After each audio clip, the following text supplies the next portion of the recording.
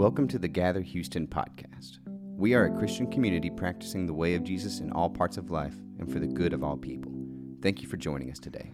So today we're starting that was a loud car. Today we're starting a new conversation. We're going to be using our gospel proclamation, which is a piece of our liturgy, as our guide for the next few weeks. So let me give you some context on this. Every week in online worship and in person, I lead our gospel proclamation. So you all, in person, everyone repeats after me. And we say, I was created by God, and God calls me good. I'm loved by God, and God calls me child. I'm rescued by God, and God calls me holy. And by the power of God, through Jesus Christ, we are loved, forgiven, and free. And then I look everyone in the eye, look everybody in the eye, and I remind you that you are created, loved, rescued, forgiven, and free. That is who you are.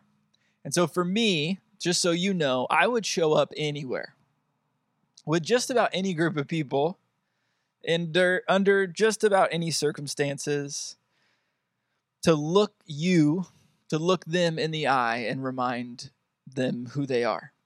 At my core, I feel like that is what I'm called to do, to remind people who they are. I don't really think my job is to tell people what to do. I don't think it's really even about explaining a mysterious, ancient, sacred text. I think my job is to remind people who they are. And so I try to do that. We look everybody in the eye, and I try to tell everyone this piece of good news. And that's why we wrote this piece of liturgy, to make sure that every week, kind of no matter what, everybody hears this reminder that they are created, loved, rescued, forgiven, and free. And this prayer is a part of our liturgy. And I grew up in a church tradition, maybe you did too, that didn't use a lot of liturgy. So we didn't have liturgy in our time together. We didn't have a lot of pre-scripted prayers, a lot of form to our worship.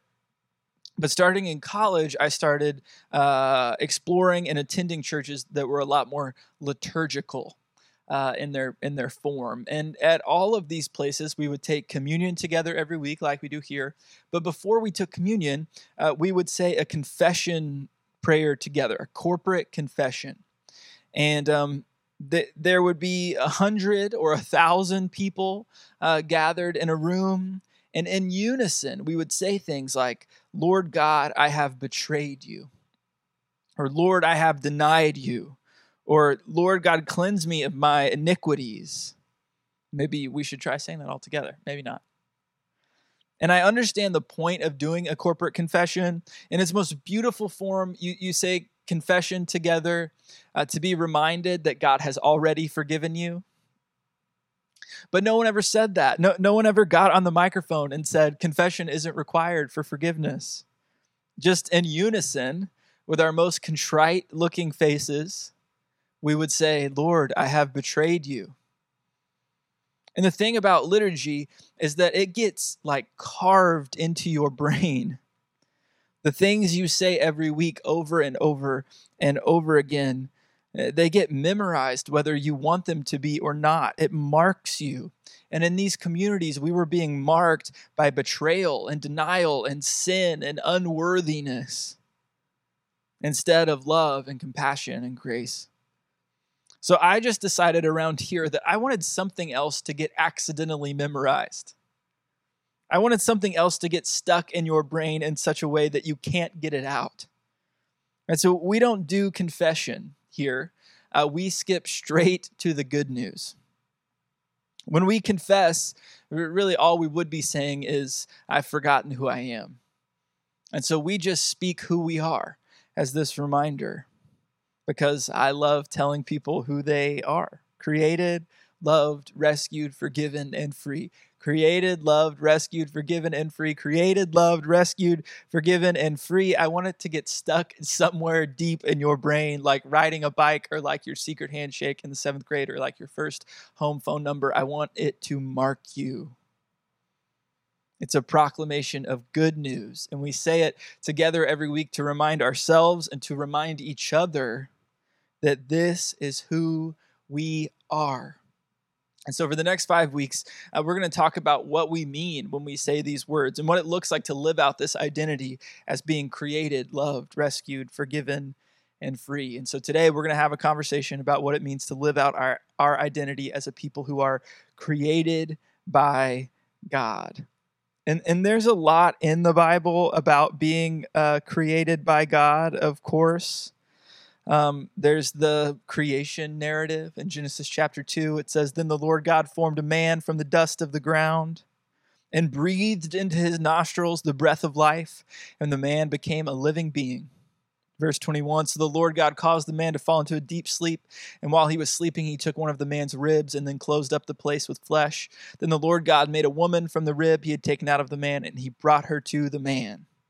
Right? God creates us. And then we get these beautiful reminders in Ephesians from the Apostle Paul, and I love the way the message translation says this in Ephesians 1:4. "Long before God laid down earth's foundations, he had us in mind, had settled on us as the focus of his love, to be made whole and holy by his love." In Ephesians 2:10, "We are God's handiwork, created in Christ Jesus to do good works, which God prepared in advance for us to do." Isaiah 64:8. I think Paul might have had, when Paul said, "You are God's handiwork," I think he might have had Isaiah 64 in mind. It says, "You, Lord, are our Father. We are the clay and you are the potter. We are all the work of your hand." We are the work of God's hand. You are the work of God's hand. Before God laid the earth's foundations, he had you in mind. You are the focus of God's love. And by love and for love, you were created. Sacred life is breathed into you. And you are not merely clay waiting to be molded and shaped. You are a work of art, dreamed up, imagined before time itself was measured. God, being the perfect example of love, being the essence of love, created you in love, by love, and for love. Do you see the intentionality of your creation? You are a handiwork. You are purposefully created. You are not an accident. There is nothing about you. There is nothing about who you are. There is nothing about your essence, your truest self, that is an accident. You were intentionally, purposefully created by God, dreamed up by the creator of the universe. You are not an accident. In fact, you are a miracle. You are a miracle. And when I tell you that you are a miracle, I don't just mean it as like a cheesy pastor thing to say, and I do kind of mean it as a cheesy pastor thing to say, but I mean it in the truest sense. It's a miracle that you are who you are, and that you is here. It's a miracle. The Buddhists have a saying, and they say, imagine that there was one life preserver thrown somewhere in some ocean, and there is exactly one turtle in all of those oceans swimming underwater somewhere. Okay, did you get that? Imagine there's one life preserver thrown somewhere in some ocean, and in all the oceans, there is one turtle. And the probability that you came about and exist today is the same as that turtle sticking its head out of the water in the middle of that life preserver on one try. It's a nice saying, and it seems pretty wild. And there was a researcher that liked that Buddhist saying, and they thought, man, that connects with me. That it's so unlikely that I would exist, that I would experience this miraculous existence. But they did the research, and they actually decided that one life preserver in all of the oceans, with one turtle in all of the same oceans, and that turtle sticking its head up in between the life preserver on one try, that probability was actually too high. that it's actually way less likely for us to exist. Because this researcher did all the math. They did the math on your parents' meeting. On average, they did the math on average that for any particular man in any particular community to meet another woman is about a 1 in 20,000 chance. And in that 1 in 20,000 chance, it would be about a 1 in 10 chance that if they met and had a conversation, that they might, if all the circumstances were just right, that they would go on a date, and then another 1 in 10 chance that they would go on another date, and then another 1 in 10 chance that they would date long enough to be able to produce an offspring. And if you do all the math, that it's about a 1 in 2,000 chance that after your parents meet that they produce a child. And so if it's a 1 in 20,000 chance they meet at all, and then a 1 in 2,000 chance that they are together long enough and then are able to produce a child, that's about a 1 in 40 million chance. But that's just the odds that your parents had a child, not that they had you with your nose and your eyes and your hair and your personality and your voice and your quirks. 1 in 40 million is just a child. Because your mom was born with like a million, not like a million, like really a million unique eggs. And your dad produced like 4 trillion little swimmers. Sorry to make you uncomfortable.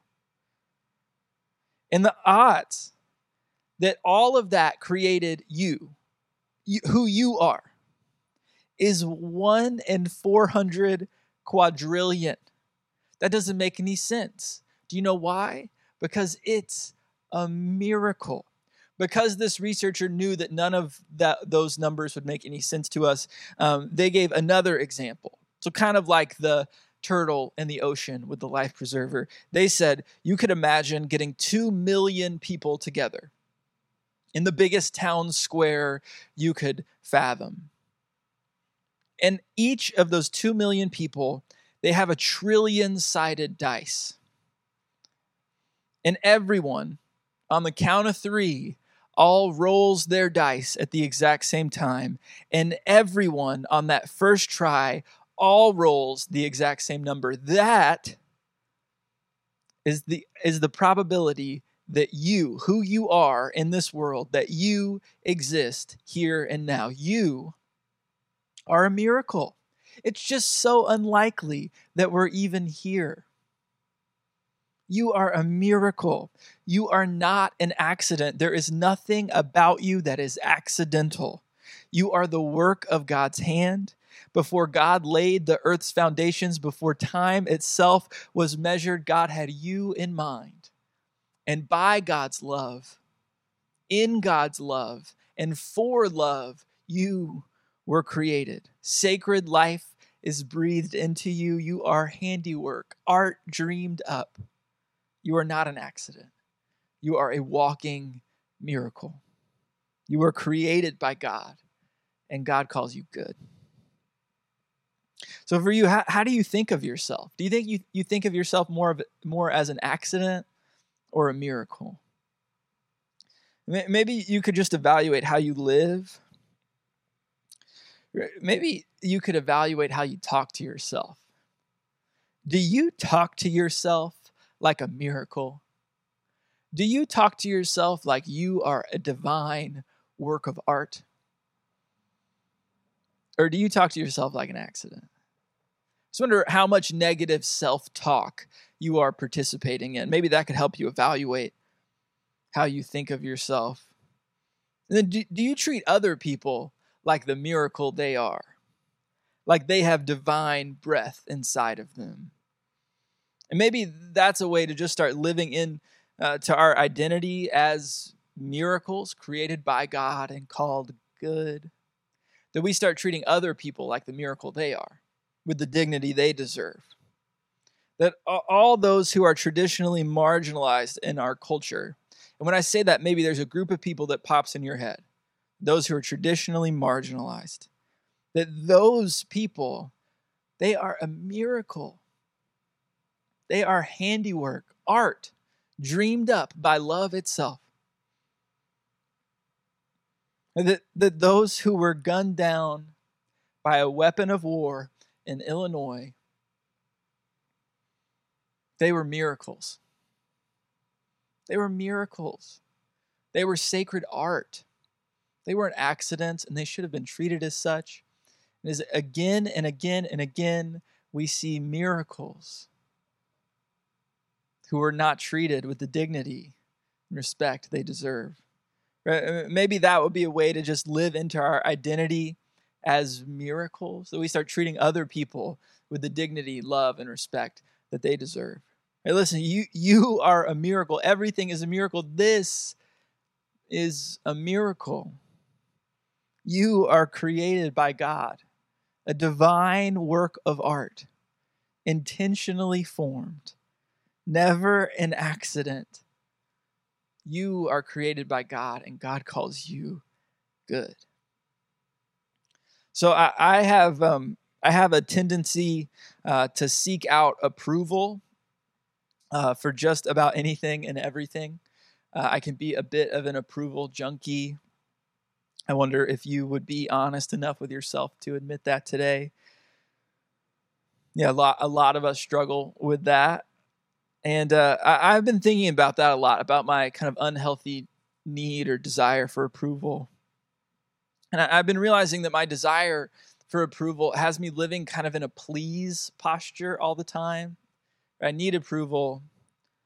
And I'm just kind of living, please like me.